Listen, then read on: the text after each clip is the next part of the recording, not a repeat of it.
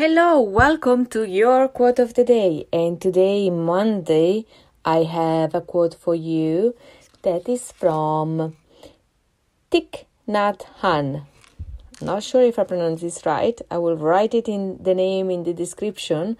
So I hope you can forgive me if I'm pronouncing this very wrong. Anyway, the quote today says, "Life is available only in the present moment. If you abandon the present moment, you cannot live the moments of your daily life deeply."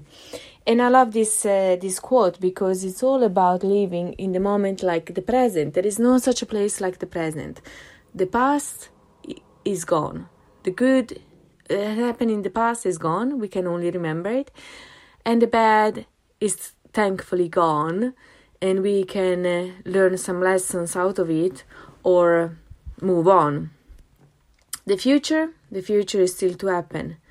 So we can daydream about it or we can be anxious about it. But the truth is that we have little control on what to do in our lives. Only the best way is to do something about it today, right now. You know the phrase that says, the best moment to plant a tree was 20 years ago. The second best moment is to plant it right now, today.